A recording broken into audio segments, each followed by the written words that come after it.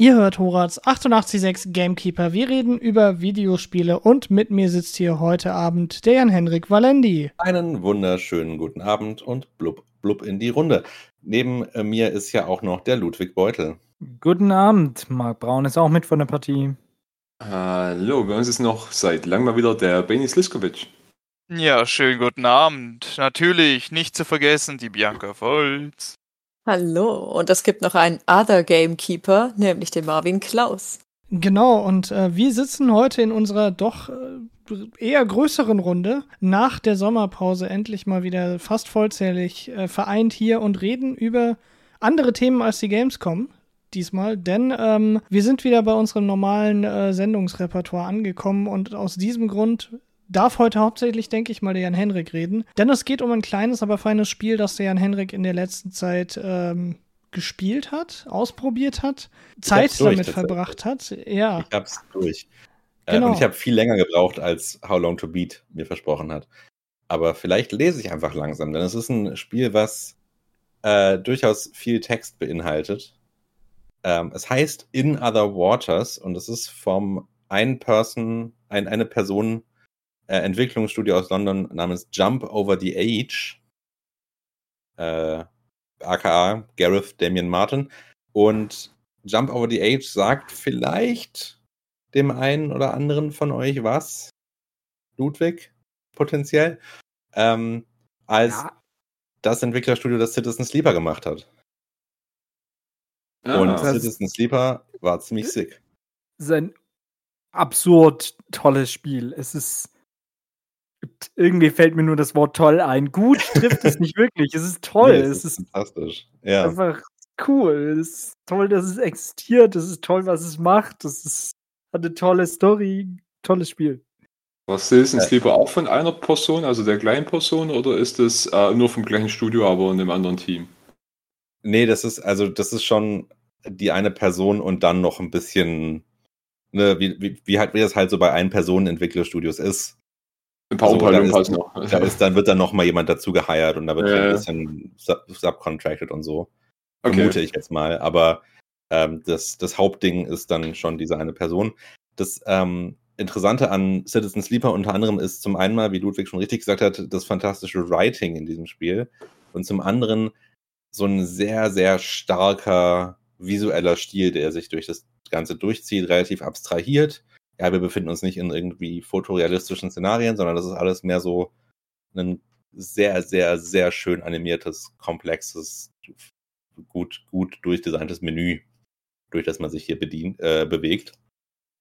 Und In Other Waters ist das Spiel, was Jump Over the Age davor gemacht haben, also im Prinzip das erste von Jump Over the Age von Gareth Damian Martin, kam 2020 raus und hat so gameplay-technisch nur bedingt was gemeinsam mit Citizen Sleeper. Es gibt keine Zufallsgenerierung. Es spielt auch im Weltraum, es hat ein Sci-Fi-Setting. Es hat auch einen fantastischen Soundtrack von Amos Roddy. Und wer sich an den Citizen Sleeper Soundtrack erinnert, der weiß, dass Amos Roddy so atmosphärische, stimmungsvolle Klänge beherrscht. Hat übrigens, habe ich vorhin rausgefunden, auch den Soundtrack zu Kingdom 2 Crowns gemacht. Anyway, worum geht's in Other Waters? Um Wasser. Korrekt. 100 Punkte, Bianca. Sehr smart. Hat sich schon gelohnt, dass ich hier bin. Aber nicht uns. Aber nicht die hiesigen Wasser, sondern andere. Nee, es sind andere Wasser. Genau. Marc, das war ein sehr, sehr... Ich nehme 50 Punkte von der Bianca. Ja, genau. Das müsst ihr euch jetzt aufteilen, fürchte ich. Richtiger Snape hier. Wir spielen in Other Waters nicht die eigentliche Protagonistin der Geschichte, nämlich Ellery Vars, eine Wissenschaftlerin, die auf einem fremden Planeten landet, um dort den Spuren einer ehemaligen Partnerin zu folgen, sondern wir spielen den Tauchanzug, den sie dort findet, der mit einer etwas mysteriösen KI ausgestattet ist. Und diese KI sind im Prinzip wir als Spieler. Das heißt, wir interagieren nur so relativ indirekt mit der eigentlichen Protagonistin, indem sie mit uns spricht und wir gelegentlich positiv oder negativ reagieren können. Und ansonsten steuern wir halt den Anzug, der sie durch diesen mit Ozeanen bedeckten Planeten begleitet. Und das könnt ihr euch so vorstellen, dass im weitesten Sinne sind es Open-World-Gebiete. Also es gibt, ich sag mal, offene Gebiete, die man erkunden kann. Und die werden dargestellt, ihr könnt euch das so vorstellen, dass der ganze Bildschirm im Prinzip eine relativ abstrahierte topografische Karte ist von dem Meeresboden, auf dem man eben unterwegs ist. Und in der Mitte des Bildschirms ist ein kleiner Ausschnitt, ein runder Ausschnitt, in dem wir noch ein bisschen mehr Details kriegen, außer diese topografischen Linien. Da sind dann, den kann man auch scannen und da sind dann als so andersfarbige, meistens gelbliche Punkte dargestellte Pflanzen und Tiere, die sich da herumbewegen und eben so Navigationspunkte. Und so funktioniert dann auch die Navigation. Man kann sich nicht hundertprozentig frei bewegen, sondern man geht so von Punkt zu Punkt in dieser Welt, in dieser offenen Welt. Passiert dann eigentlich an diesen einzelnen Punkten was Besonderes? Genau, also ihr könnt euch das so vorstellen, das ist relativ text-based, das heißt, wenn so die grundsätzliche Fortbewegung könnt ihr euch so vorstellen, wir sind an einem Punkt, wir scannen, wir entdecken einen anderen Punkt, wir klicken den an, dann gibt es eine kurze Beschreibung an der Seite und wir können dahin navigieren, wir scannen wieder und dann finden wir einen weiteren Punkt oder eben auch Tiere, andere Sachen, die interessant sind, die wir auch wiederum scannen können. Und ich habe es vorhin schon gesagt, Ellery Vars ist eine Wissenschaftlerin und die ist total baff und überrascht, dass es auf diesem Planeten Leben gibt. So, das hat man scheinbar in dieser Welt vorher noch nie gefunden, auf einem anderen Planeten tatsächlich ein Ökosystem, Leben. Und sie tut was man als Wissenschaftlerin so tut. Sie nimmt Proben, sie schreibt immer mit, macht sich Notizen zu den Lebewesen, die wir finden. Und ein großer Teil dieses Spiels ist auch einfach nach und nach ihr zu helfen, dieses Ökosystem zu ergründen und zu begreifen, wie das alles zusammenhängt und wie die einzelnen Lebewesen funktionieren und wie sie vielleicht auch miteinander in Feindschaft oder in Symbiose existieren. Und das ist so ein Teil der Geschichte, ist tatsächlich auch einfach diese Lust am Forschen irgendwie in Gameplay zu übersetzen, was erstaunlich gut funktioniert. Zumindest Darf man dann an dieser Frage darf man dieser Frage dieser Stelle fragen, meine Ja, Güte. so. An dieser Stelle fragen, gibt es da eigentlich so eine Art Interaktion, die einfach auch tödlich enden können, oder ist es eher ein peaceful Game? Es gibt Möglichkeiten, es gibt Fail-States, es gibt keine diegetischen Tode, weil wenn man an einen Punkt angeht, wo quasi die Slider ganz nach unten gehen, dann übernimmt quasi der Autopilot des Anzugs und setzt einen an der sicheren Stelle wieder aus. Und dann muss man halt wieder dahin navigieren, wo man vorhin war. Es gibt nicht nur dieses, ich sag mal, Wissenschaftsgameplay, was auch so ein bisschen, du hast ein begrenztes Inventar und wenn du Proben sammelst, dann hast du halt eine begrenzte Menge an Proben und die musst du dann irgendwie zurück zur Basis bringen, um sie da scannen zu können und dann daraus wissenschaftlich fundierte Schlüsse ziehen zu können. Aber es gibt eben auch Bereiche, die ein bisschen gefährlicher sind und da kommen dann 2 Ressourcen ins Spiel, die man ein bisschen managen muss. Also so in den seichteren Gewässern hat der Anzug genug Sauerstoff einfach aus dem Gewässer heraus, sodass er seine Sauerstoffreserven auffüllen kann und mit dem Antrieb haut es für gewöhnlich auch ganz gut hin. Aber wenn man dann in gefährliche Gewässer gibt, wo vielleicht weniger Sauerstoff ist und so, dann kommt man schnell in eine Position, wo dann langsam der Sauerstoff runtergeht. Und dann gibt es auch noch so Kleinigkeiten wie, okay, da ist jetzt eine starke Strömung, ich kann da jetzt durchboosten, aber dieses Boosten verbraucht Teil meines Sauerstoffs, also muss ich ein bisschen abwägen, wie viel kann ich das noch machen, kann ich irgendwo Proben einsammeln, mit denen ich meine Sauerstoffreserven auffüllen kann, so gibt es so leichte Elemente von Ressourcenmanagement und Ressourcenknappheit, je nachdem, wo man sich bewegt in dieser Spielwelt.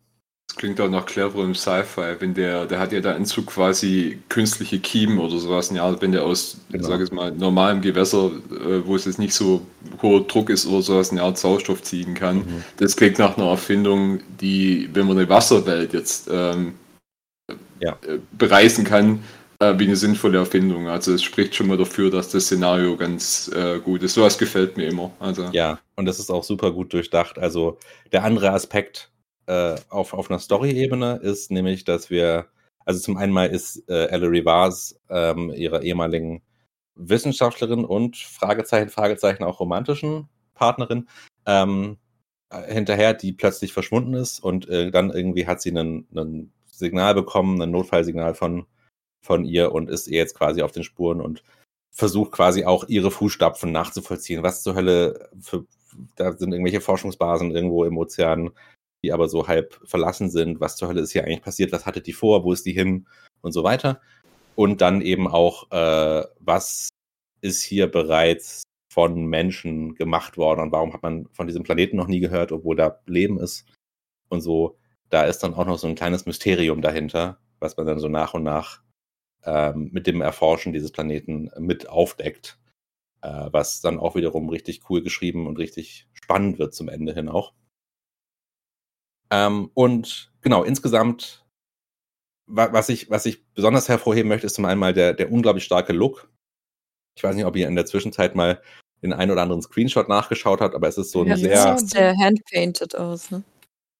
Es ist, das ist das Cover, wenn ihr mal tatsächliche Gameplay-Sachen anguckt. Ich wollte gerade sehr technisch aus, ne? wollte gerade ein paar Fragen dazu stellen, aber Hau weiß raus. nicht, ob das Thema nicht zu groß wird, um es noch vor der Musikpause anzugehen. Weil mir nämlich aufgefallen ist, dass das Spiel sehr, sehr, sehr minimalistisch aussieht von dem, was ich Extrem gesehen habe. minimalistisch. Also, Ja, genau. dass du quasi gar nicht wirklich diese Welt siehst, sondern eher die ganze Zeit so eine Art Karte, wie du sie in einem U-Boot oder so hättest. Dass du quasi eigentlich dauerhaft auf so einem, ja, fast so ein Nahbildschirm bist und halt einfach nur siehst, wo was schemenhaft um dich rum passiert. Genau, Also und das Ganze, genau. vielleicht noch ganz kurz ergänzend, sorry Marc, ganz kurz ergänzend, ist gehalten in oft so einem sehr starken Zweifarben-Kontrast. Ne? Du hast den blauen oder grünen Ozean um dich herum, die gelben Punkte, die das Leben und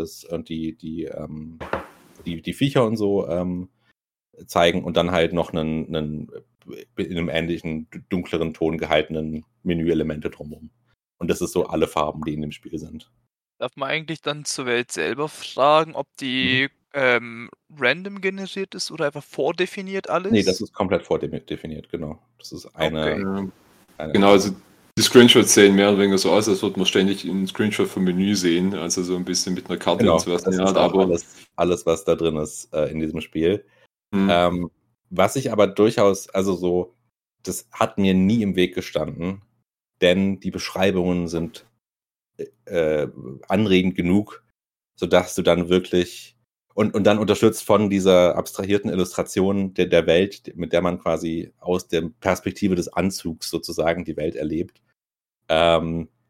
ist wirklich genug, um in wirklich irgendwie auch eindrückliche und nachhaltige Bilder von dieser Welt im Kopf zu haben. Was sehr stark auch einfach die Stärke des Writings ist, die hier durchkommt, wo man dann irgendwie über die Klippen geht und dann sind da so einzelne Felstürme in der Tiefe, aus der Tiefe herausragend, über die dann so Netze von Lianengarten sozusagen entstehen und so. Es gibt so ein paar Locations in diesem Spiel, die ich so beschreiben könnte. Und es ist mir total vor Augen, obwohl es eben so abstrahiert eigentlich dargestellt ist. Das heißt, es klingt fast für mich so ein bisschen wie diese klassischen Early-PC-Game-mäßigen Adventure-Games, bei denen du alles Text-based oder Command-Line-based hattest. Wahnsinnig. Genau. Es ist sehr, sehr textbasiert und gleichzeitig eben unterstützt von diesem sehr, sehr reduzierten, aber super slick animierten und ästhetisch unglaublich kohärenten und starken Interface-Design unterstützt. Sorgt einfach für ein sauberes, großes Ganzes. Das sehr, sehr das Textbasierte, das kommt mir bekannt vor aus Road Warden. Ja. Vielleicht das beste Spiel ist, das ich letztes Jahr gespielt habe. Wow. Ja, Ja, Road und Warden der- ist, glaube ich, noch ein bisschen reduzierter im Interface-Design Ja, auf jeden Fall. und noch ein bisschen, ich sag mal, von der Textlast, von der Textmenge ein bisschen größer, vermute ich. Da arbeitet der Entwickler übrigens an einem neuen Spiel, das nur so als Ja. öffentliche Ankündigung. Ich möchte noch ein paar Worte zum tatsächlichen Game-Feel verlieren, aber das können wir gerne nach der ersten Musikpause machen, wenn das gerade gut hinhaut. Natürlich. Und da würde ich tatsächlich empfehlen, dass wir dann direkt mal in den Soundtrack von Another Waters reinhören, weil, wie gesagt, Amos Roddy ist momentan wahrscheinlich mein absoluter Favorit, was Videospiel-Soundtracks angeht. Ich finde die so geil. Also, dass ihr vielleicht mal einen kleinen Eindruck bekommt, wie das Spiel klingt. So, gebt euch vielleicht auch nochmal einen starken Eindruck von der Stimmung. Genau, und dann sehen wir oder hören uns eher gleich wieder bei Horaz 88.6 GameKeeper. Viel Spaß mit der Musik. Ihr hört Horaz 88.6 GameKeeper. Wir reden über Videospiele und mit mir sitzt hier heute Abend der Marc Braun. Das stimmt tatsächlich. Bei uns sitzt auch der Jan Henryk Walendy. Einen wunderschönen guten Abend. Ebenfalls hier ist die Bianca Volz. Hallo, ich habe die Tiefsee gescannt und einen Ludwig Beuttel gefunden. Der Benni Sliskovic taucht auch auf aus dem Meer auf. Mein Gott, komplizierter Satz. Ist schon lange so gegangen. Und einen schönen guten Abend. Marvin Clauß ist auch anwesend. Jetzt bin ich aber froh, dass das Noise Cancelling nicht über die Hälfte von dir rausgecancelt hat, Benni, denn dein Gesang, den kann man mit dem von Sirenen vergleichen. Und damit haben wir Ich habe jetzt irgendwie genügend komische Taucher und Meereswitze Das, gemacht für diese Sendung. Und ich würde sagen, wir machen einfach tatsächlich direkt weiter mit dem Spiel, das der Jan Henryk durchgespielt hat und von dem er uns heute erzählen möchte, nämlich In Other Waters. Und Jan, da warst du ja gerade schon so ein bisschen am Erklären, was den Style angeht. Und ich möchte dich einfach an der Stelle weitermachen lassen. Wir hatten über den Style gesprochen im Sinne von, er ist sehr reduziert und durch die Formulierung, durch das Writing dann doch sehr evocative, um ganz noch mehr englische Begriffe durch die Gegend zu werfen und zeichnet dann doch eine sehr, sehr lebendiges Bild von dieser Welt. Was ich da aber noch nicht unerwähnt lassen möchte, ist, dass es ein relativ, ich sag mal, langsames, aber dann auch sehr methodisches Spiel ist, insofern, dass so ganz viele Elemente dieses sich Fortbewegens, dieses Proben einsammels und so weiter nicht nur aufwendig durchanimiert sind, sondern auch relativ viel Interaktion erfordern. Ich würde es jetzt mal prozedurales Gameplay nennen, nicht im Sinne von, es ist irgendwie prozedural generiert, sondern es ist sehr fokussiert auf das Prozedere der mechanischen Abläufe, die da passieren. Wir sind schließlich ein Anzug, wir spielen den Taucheranzug, mit dem Ellery Vars, die Protagonistin, hier unterwegs ist. Das heißt auch, dass dieser Taucheranzug eben dann die Proben einsammeln muss und sich von A nach B bewegen muss und die Ressourcen managen muss und so weiter. Und um das mal so kurz zu illustrieren, ne, wir haben irgendwie ein relativ kleines Inventar mit Proben. Und wie kriegen wir diese Proben? An manchen der ansteuerbaren Punkte. Ne? Wir navigieren uns nicht frei über den Meeresboden, sondern es gibt so, wir springen so von Punkt zu Punkt nach und nach voran. Und an manchen Punkten gibt es eben Dinge, die wir einsammeln können. Und dann öffnet sich so am Menü ein weiteres Fenster an der Seite. Und dann muss man quasi so die Ausrichtung des Probeneinsammelgeräts einstellen, indem man an so einem Rädchen dreht, bis wir genau über der Probe sind. Und dann muss man auf auf zwei Klappen klicken, die so nach und nach beide zugehen, sodass die Probe dann quasi in dem Probensammelgerät drin ist. Das heißt, wir haben den Klick, um das Probeding zu öffnen. Wir haben das Drehen am Rad, um die Probe auszurichten. 2 weitere Klicks, um die Probe einzusammeln.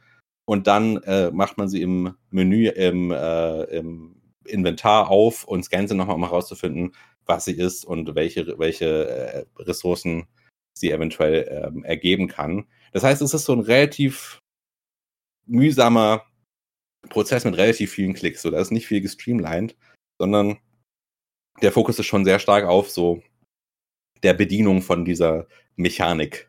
Das klingt nach so einem David Cage-Spiel, also so Heavy Rain oder sowas in Richtung, wo man auch jeden Handtuch selber machen muss. Genau, und das ist so, das hat was Meditatives, kann vielleicht auch für manche ein bisschen frustrierend sein, das sehe ich schon. Aber das Spiel ist schon auch sehr stark darauf bedacht, einen mit nicht zu vielen praktischen Informationen auf einmal auszustatten. Zum Beispiel, ich habe vorhin gesagt, wir sind im Prinzip die ganze Zeit auf dieser Karte unterwegs. Und es gibt in diesem Spiel auch eine Overview-Karte, eine Weltkarte, was gleichzeitig auch als so eine Art Quest-Log funktioniert. Wie gesagt, ein großer Teil des ist das Probensammeln, und das ist meistens so, dass man 2 oder 3 Proben sammeln muss pro Tier, um so alle Informationen zu dem Tier gesammelt zu haben. Und man muss es noch ein paar Mal scannen. Und das Questlog, sozusagen, diese Weltkarte, kann einem dann auch nochmal Hinweise geben von, hey, hier in diesem Bereich der Karte könntest du noch eine Probe finden, die du brauchst, um das fertig zu kriegen. Diese Karte ist aber nur im Hauptquartier abzurufen. Und dient gleichzeitig als so das ist die Karte, die mich jetzt irgendwie, mit der ich zu einem der Forschungsstationen im Ozean navigieren kann und mich dann von der Drohne, die den Anzug durch die Gegend fliegen kann, dahin bringen lassen kann. Aber wenn ich dann dort bin, habe ich diese Karte nicht mehr. Das heißt, ich muss es mir gemerkt haben, Klammer auf, oder einen Screenshot gemacht haben, Klammer zu, um dann zu wissen, okay, ich muss von der Forschungsstation irgendwie ungefähr so und so weit runter irgendwie nach Süden gehen und dann noch ein bisschen nach Westen, um da dann das Probenmaterial möglicherweise zu finden. Und wenn ich das vergessen habe, wo das jetzt nochmal genau war, dann muss ich mich von der Drohne wieder abholen lassen, zurück ins Hauptquartier gehen, auf die Karte gucken und dann wieder zur nächsten Forschungsstation springen, um dann von dort aus wieder mühsam dahin navigieren zu können. Also so, das Spiel stellt sich da einem in mancherlei Hinsicht so ein bisschen in den Weg, was aber natürlich gleichzeitig so die Welt viel größer und viel, ich sag mal, mühsamer durchquerbar macht, was dir die einzelnen Gebiete viel stärker in Erinnerung ruft, die kleinen Herausforderungen, die sich einem da so in den Weg stellen, machen das Ganze nochmal viel eindrücklicher. Also es ist eine sehr, sehr bewusste Entscheidung, sich da so stark dem Gameplay sozusagen in den Weg zu stellen, weil es eben dafür sorgt, dass man dann viel bewusster durch diese Umgebungen navigieren muss, auch wenn das eben, wie gesagt, so dieses reduzierte und eigentlich etwas distanzierende Interface ist. Gibt sich das Spiel in ganz vielen anderen Bereichen Mühe, einen möglichst stark reinzuholen und in die einzelnen Prozesse zu involvieren und die eben nicht zu abstrahieren. Und das Ganze hat, wie gesagt, dann doch einen erstaunlich immersiven Effekt auf mich gehabt. Egal, ob ich das hier zu Hause vor meinem Gaming-PC oder auf meinem Laptop mit Gamepad im ICE auf dem Weg nach Wien gezockt habe. Ich hab's richtig verschlungen. Und ich bin ziemlich, ziemlich begeistert von Another Waters. Und die Tatsache, dass das Jump Over the Age sich mit Citizen Sleeper nochmal gesteigert hat, was so das Gesamtpaket angeht, ist schon ziemlich beeindruckend. Und ich bin mega gespannt auf Citizen Sleeper 2, was ja bald demnächst rauskommen soll. Das klingt doch super interessant. Vor allem, was mir jetzt gerade auffällt, zum einen, das Spiel ist ja nicht nur auf PC draußen, sondern du kannst es auch auf der Switch spielen. Ja. Ja. Und ich meine, das ergibt ja auch absolut Sinn, weil relativ minimalistisch gehalten.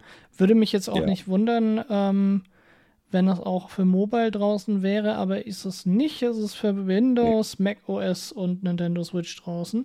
Genau. Auf der anderen Seite ist das Spiel gerade auch im Sale auf Steam. Oh. Und zwar um 70% reduziert. Wow. Endet am 2. Oktober. Genauso wie auch Citizen Sleeper aktuell im Angebot ist. Das Ganze im Bundle kostet gerade 14,50 €. Also wenn ihr die Spiele mal ausprobieren wollt, dann wäre jetzt gerade der aktuelle Zeitpunkt dazu, das zu tun. Genau, Eckdaten zur Länge. How Long to Beat sagt 6 bis 8 Stunden. Ich habe 10 gebraucht.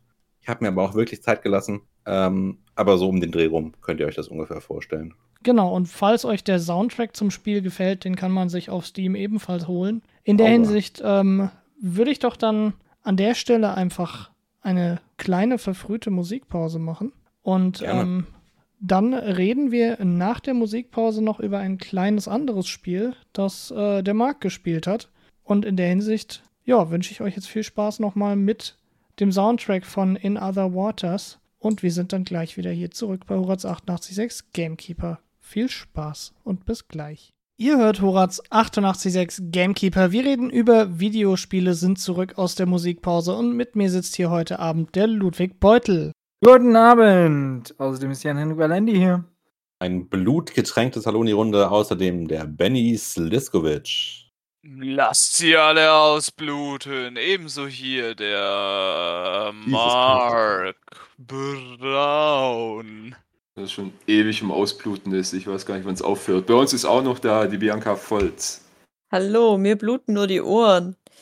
Aber auch hier ist der Marvin Clauß. Genau, und wir sitzen auch nach der Musikpause noch hier versammelt in unserer Runde und wollen uns jetzt über ein zweites, kleines, aber feines, gar nicht so kleines, vielleicht doch relativ überschaubares Spiel unterhalten, das der Marc gespielt hat. Denn Marvin, das ist Premium. Das ist ein Premium-Spiel. Koch Media hat das nämlich Playon hat es nämlich unter dem Premium-Label Prime Matter veröffentlicht. Also muss es Premium sein. Ja, also ich muss mich entschuldigen. Es ist ein Premium-Spiel. In diesem Premium-Spiel geht es um Marc. Um wen geht es? Daran geht es um einen Typen, der aus dem Grab wieder zurückgekommen ist. Zumindest sagte sein Künstlername, den er Beyond the Grave genannt hat. Ja, okay, das ist dann unter Playon, ist das dann unter Premium, das ist dann auch eine andere Geschichte, aber ich würde sagen, ist so ein Double-A-Titel, so ein richtiger Titel, der ein bisschen auf seine PS2-Wurzeln zurückgeht. Gungrave gab es auf der PS2 schon 2 Spiele, die auch damals schon so konzipiert sind, dass sie leicht zugängliche Actionspiele sind. Also für den Drunken Salesman ist es so ein bisschen gedacht, der halt abends nach dem Stress nach Hause kommt und die anderen PS2 Actionspiele, die strengen immer so ein bisschen mehr an. Also ich sage jetzt eine halbe Stunde der May Cry spielen ist eher anstrengend und Gungrave G.O.R.E soll so ein bisschen eher auf eine Power Fantasy gehen. Die haben sich da von Desperado inspirieren lassen, deshalb hat der Typ auch so lange Haare. Also der Hauptcharakter, der hat einen normalen bürgerlichen Namen. Brandon Heath heißt der, wie Hinz und Kunz einfach so gesehen. Und der war im Syndikat dabei, wurde von seinem Partner Harry erschossen, flog aus einem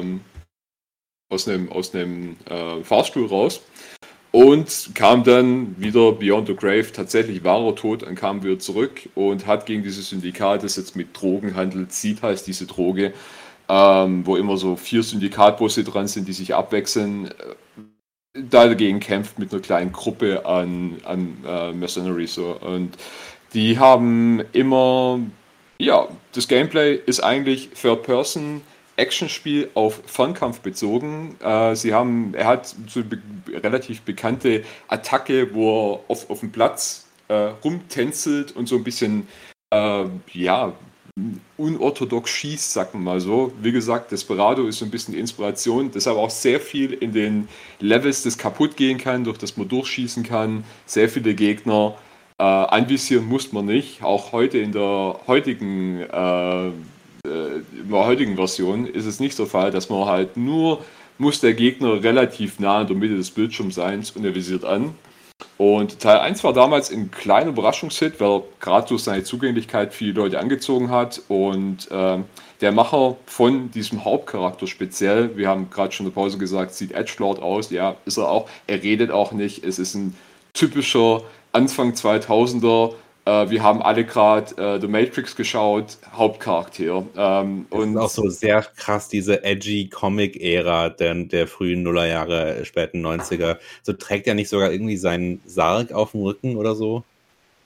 Genau, er hat immer einen Sarg dabei, das ist so ein bisschen an die Sergio Leone-Filme, also es ist so ein bisschen Western, es wirkt auch wie so ein bisschen Großstadt-Western, was nicht mal so schlecht ist. Also der Hauptcharakter wirkt am Anfang noch so, ja, aus unserer Zeit ja aber wie gesagt, es ist eher so dieses Matrix-Cool, das er mitbringt, redet nichts, ist immer da und hat seine Waffen dabei. Der ihn kreiert hat, hat auch die Serie Trigun geschaffen und man sieht auch so ein bisschen die Zusammenhänge, also vom Zeichenstil. Und genau, jetzt sind wir in Teil 3 angelangt. Die Story ist im Prinzip immer noch die gleiche, immer noch der Kampf gegen die Seed-Droge, die alle übernehmen und die auch Leute tatsächlich umwandeln kann. Wenn die zu viel nehmen, dann wachsen denen so neonblaue Blister auf dem Körper und sie drehen halt voll durch und haben sehr viel Power Armor, also sehr viel Stahl, die lassen sich nicht mehr umknocken. Und die Levels sind auch relativ geradlinig, also so gesehen. Also sie gehen auf eine Oldschool-Richtung, ohne ganz das Oldschoolige zu verstehen, weil das Oldschoolige war nicht ganz immer linear. Man hat immer Verstecke gehabt, man hat Zusatzlevel gehabt und so. Wenn ihr bei Gungrave G.O.R.E um eine Ecke lauft und denkt, da könnte was sein, ist es nie was da. Es ist nie was da, abseits vom Weg, was ihr aufsammeln könnt, aber wenn man das sich überwunden hat, denkt man auch so, okay, das ist wenigstens, habe ich meine Mission zu tun und weiß, was ich zu tun kann, weil jede Mission fängt auch an mit dem immer gleichen Aufruf, was du zu tun hast. Du hast eine Quest, kick their asses.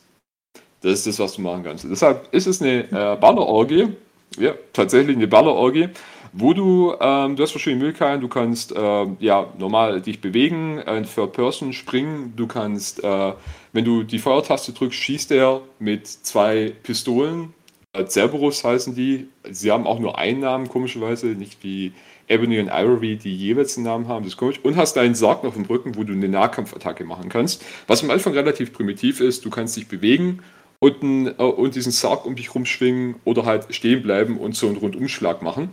Da kriegst du auch irgendwann für die Pistolen oder auch für den Sarg kannst du dich aufleveln und gerade beim Sarg ist es ganz interessant und wird dann später tatsächlich variantenreicher, dass du so Kombos kaufen kannst, dass du in der Bewegung den Sarg zweimal schwingst und je nachdem, welche Taste du als dritte Taste drückst, machst du einen anderen Angriff. Oder also mal nach vorne oder du machst einen Riesenschwung oder du lässt eine Kreissäge aus dem Sarg rauskommen, weil in dem Sarg, wie in jedem Sarg, sind da Kreissägen und Raketen und so Zeug drin, wie man es einfach kennt, ganz normal.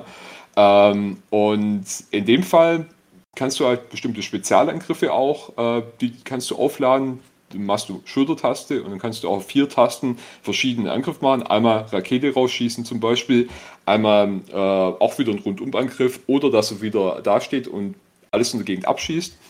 Und das Spiel du hast ein Schild, kam scheinbar auch so kurz nach Halo raus und es passte auch so. Es funktioniert auch wie in Halo. Wenn dein Schild verschwindet, wird dir Lebensenergie abgezogen und die bleibt auch relativ permanent weg. Die kannst du nicht wieder zurückholen. Da hast du noch einen Grappling Hook, der auch nicht schlecht funktioniert. Grappling Hook funktioniert nur bei Gegnern und du kannst den auf den Gegner loslassen und je nachdem, ob du die Taste hältst oder gleich wieder loslässt, kommt der Gegner zu dir und du kannst ihn auch als menschliches Schild benutzen und an ihm vorbeischießen oder du lässt dich zum Gegner rüber grappeln und hast du dann auch ein bisschen Platz überwunden, so gesehen. Und wenn der Gegner gerade im betäubten Status ist, Doom als Vergleich, wie die Glory Kids, dann kannst du den auch in dem Moment gleich mit dem Grappling Hook herziehen, den Finisher machen und bekommst dann Schild zurück. Oder dein Schild wird nicht so stark abgezogen. Das hat alles ein bisschen damit zu tun, das auszuwählen. Und auch, du kannst Ausweichsprünge machen, was auch ganz nett ist. Bei Ausweichsprüngen ist es so, wenn du dann schießt du schneller auf einmal. Und da lohnen die sich auch. Was sie jetzt gemacht haben bei Gungrave G.O.R.E, Jan und ich, wir haben bis an der letzten Gamescom angespielt, deshalb ist es so ein bisschen so eine Continuation davon. Bei unserem Eindruck damals war es nicht so der beste. Ja, gesagt, so, es ist nett, aber clunky und funktioniert nicht so ganz. Und das Game-Feel war irgendwie sehr all over the place. Es hat sich nicht so richtig angefühlt. Ja, auch die Mechaniken haben nicht so gut nicht zusammengelinkt so und sowas. Ne? Genau, das war echt ein Problem. Und auch die Mechaniken, die sie uns gezeigt haben und auch in welche Reihenfolge sie uns gezeigt haben. Und was jetzt bekannt wurde, ist, Igimob, der Entwickler aus Korea, die haben sehr löblich, die haben sich sehr vieles an der Kritik, auch in Levels, die wir noch gar nicht gesehen haben, und an bestimmten Mechaniken, wie es funktioniert, die haben sich das echt zu Herzen genommen und haben scheinbar, es gibt auch Videos drüber, die so ein bisschen dokumentieren, was sich mit der Zeit verändert hat. haben das sehr, sehr viel gepatcht und sehr viel verbessert und sehr gut auf die Fans gehört. Also die wurden immer zufriedener damit, wie sich das Spiel entwickelt hat, weil die tatsächlich relativ schnell auch reagiert haben, so wie es aussieht. Also es kamen irgendwelche Beschwerden auf und Egimob hat relativ schnell nachgeholt und alles gemacht. Es ist bis heute natürlich nicht perfekt, weil es hat einen sehr, sehr rocky Start gehabt, ein bisschen. Wie auch beim Siege schon bei dem Level, was wir gespielt haben und wie einem die Fähigkeiten kommen. Zum Beispiel war es so, man hatte die Fähigkeit, wenn man stehen blieb und den Sarg um sich rumgeschwungen hat, Raketen zurückzufeuern. Das ging allerdings nicht, wenn du dich bewegt hattest und einen Nahkampfangriff gemacht hast und wirst du immer noch getroffen. Das heißt, es war belohnenswert, wenn du stehen geblieben bist, was in so einem schnellen Actionspiel ein bisschen nicht so ratsam ist. Plus, du musstest darauf achten, dass du dich gar nicht bewegt hast, sonst kommen die Raketen auf dich zu. Jetzt haben sie zum Beispiel gemacht, dass jeder Angriff, jeder Nahkampfangriff, ob du in der Bewegung bist oder nicht, ob du gerade gesprungen bist und dann kannst du die Raketen wieder zurückfeuern und es wird schon sehr viel dynamischer. Auch Das die ist ganze so ein grundlegendes Ding. Ne, so, wo wir damals dachten, da haben sie irgendwie einfach die grundlegende Idee ihres Spiels nicht ganz verstanden, dass du stehen bleiben musstest. Genau. Gut, das ist ja nur positiv, wenn sie dann solche auch grundlegende Geschichten kategorisch einfach mal angegangen sind. Genau. Und so geht es auch mit den Spezialfähigkeiten. Ja, wenn man so ich drücke zweimal die Gleichtaste nochmal eine, das war ein bisschen clunky, warum hat es das jetzt nicht ausgeführt, wenn man sich nicht mehr weiter bewegt hat und jetzt gehen die Kombos einfach viel schneller von der Hand und auch dieses Zusammenspiel aus Nahkampf und Fernkampf funktioniert viel besser. Es läuft auch alles so ein bisschen schneller ab und das ist immer auch der Fall, wir haben auch gesagt, wenn man gesprungen ist, dann kann man auch nicht irgendwelche Spezialangriffe machen oder sowas, ja, oder hat einen speziellen Schuss oder bleibt länger in der Luft. Was sie jetzt gemacht haben, ist genauso wie im Ausweichen, man schießt ein bisschen schneller. Also man hat trotzdem immer noch einen Vorteil, wenn du irgendwas in Bewegung machst. Es gibt auch einen Beat-Counter. Beat-Counter ist im Endeffekt, wie bei God of War, zählt Treffer, wenn du irgendwas getroffen hast. Und ab einem bestimmten Wert werden dir Fähigkeiten freigeschalten. Zum Beispiel ist es auch so, wenn du normalerweise die Feuertaste viermal hintereinander drückst, dann machst du einen speziellen Schuss. Du kommst in so eine Stance rein und tust speziell Schüsse abliefern und musst dich nur noch rundherum drehen. Das sieht dann wirklich aus wie ein Desperado und im Level spritzen auch Sachen hoch. Und wenn du dann über 50 im Beat-Counter kommst, gibt es nochmal so eine Unterart von speziellen Moves. Und das motiviert auch. Wenn der Beat-Counter einmal richtig hoch ist, kommen Zahlen rein und das Spiel macht es tatsächlich, es funktioniert durch das Schild, weil du wirst natürlich ständig getroffen, aber wenn du gut schießt, dann wird das Schild immer wieder so ein bisschen aufgeladen. Plus diese betäubten Gegner zu dir herholen, über das Schlachtfeld, ja, es ist immer ein Schlachtfeld, es ist nur Action das Spiel. Wenn du über das ziehst und quasi dir auch eine andere Position holen kannst. Also es ist halt immer noch dieses zugängliche Spiel, wo man wenige Möglichkeiten hat und jeder eigentlich relativ gut reinkommt. Es ist also kein übertriebenes Actionspiel, wo man sagt, okay, ich habe es jetzt 4 Wochen noch nicht gespielt, ich werde jetzt definitiv wieder kacke dabei sein. Nee, man kann nach einiger Zeit wieder einsteigen und man kommt schnell wieder rein. Die Gegner sind relativ abwechslungsreich für so eine Art von Spiel. Wenn man überlegt, selbst so ein Arkham-Spiel hat nicht so arg viele Gegner. Da gibt es Normalgegner, der schlägt, einer mit Batons, einer mit Schusswaffen, das war's. Oder einer mit dem Messer noch. Und da haben sie auch, da waren alle auch bei der Gamescom noch relativ gleich. Ja.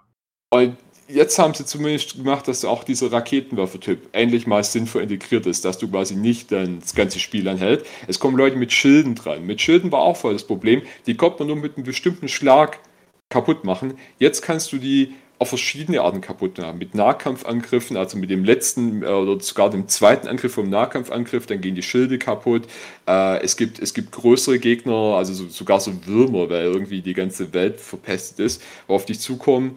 Und ja, es wirkt echt, also unser relativ schlechter Ersteindruck von der Gamescom hat sich wirklich verbessert. Auch die Fähigkeiten, wie man sie am Anfang bekommen hat ein bisschen mehr Sinn ergeben, wie das, was wir bekommen haben, weil dann linken die besser zusammen, du kommst besser ins System an, was du machen sollst und es ist ein spaßiges kleines Spiel draus geworden. Das muss ich sagen. Also, aber das klingt ja wirklich auch so, als hätten sie, zumindest im Vergleich zu dieser Pre-Release-Version, die wir damals gespielt haben, ich glaube, das war noch vor Release.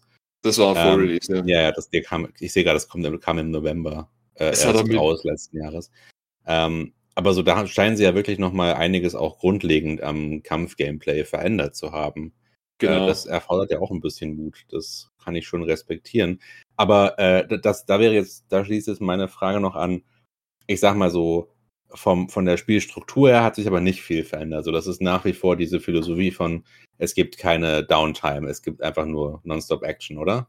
Genau, es gibt eigentlich wirklich kaum Downtime. Die Bossgegner sind auch so ein bisschen, jemand hat gesagt, sie sind ein bisschen wie Souls-Gegner, weil sie sind relativ haut drauf, die kann man auch noch so ein bisschen kritisieren. Und ich würde mal sagen, wäre das Spiel zum einiges länger, dann könnte man es auch wirklich. Es ist kurz, knackig und es bietet sich an. Darauf macht es halt Lust, weil das Spiel ist auch weniger buggy wie früher. Hat auch mit Framerate zu kämpfen gehabt, mit Texturfehlern und so weiter. Deshalb hat sich auch einiges verbessert. Deshalb, das Spiel ist dafür geeignet, wenn ich sage, okay, ich habe jetzt 10 Minuten Zeit, genau, typische Drunken Salesman, ich komme von der Arbeit nach Hause, 10 Minuten kurz Spaß haben, ist die Mission fertig. Und dann ist es tatsächlich immer so schnell, dass man sagen kann, noch eine mache ich mit.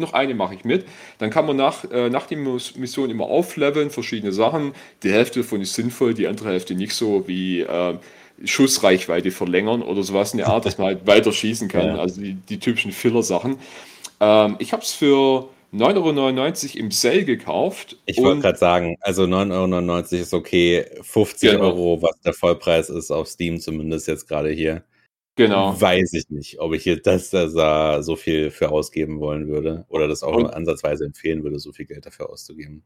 Genau, und das ist auch das Grundlegende von meiner Empfehlung. Jetzt für 10 €, wenn es im Sale ist, also Buy and Sale, ist es wirklich gerechtfertigt. Es macht kurzzeit Spaß, aber wenn ich dafür 50 € und vor allem die damalige Version ausgegeben hätte, dann ist das Ärgernis total gerechtfertigt. Aber jetzt, wenn es... kurz noch, sorry, ich dachte, du wärst fertig mit deinem Satz. Ich noch kurz fertig. Nee, ich bin fertig. Ja, ich würde sagen, was ich sagen wollte ist, ich wollte nur kurz mal nachfragen nach der Grafik. Also so stilistisch hast du ja schon ganz gut beschrieben, sehr maximalistisch, sehr so edgy, Nullerjahre-Vibes.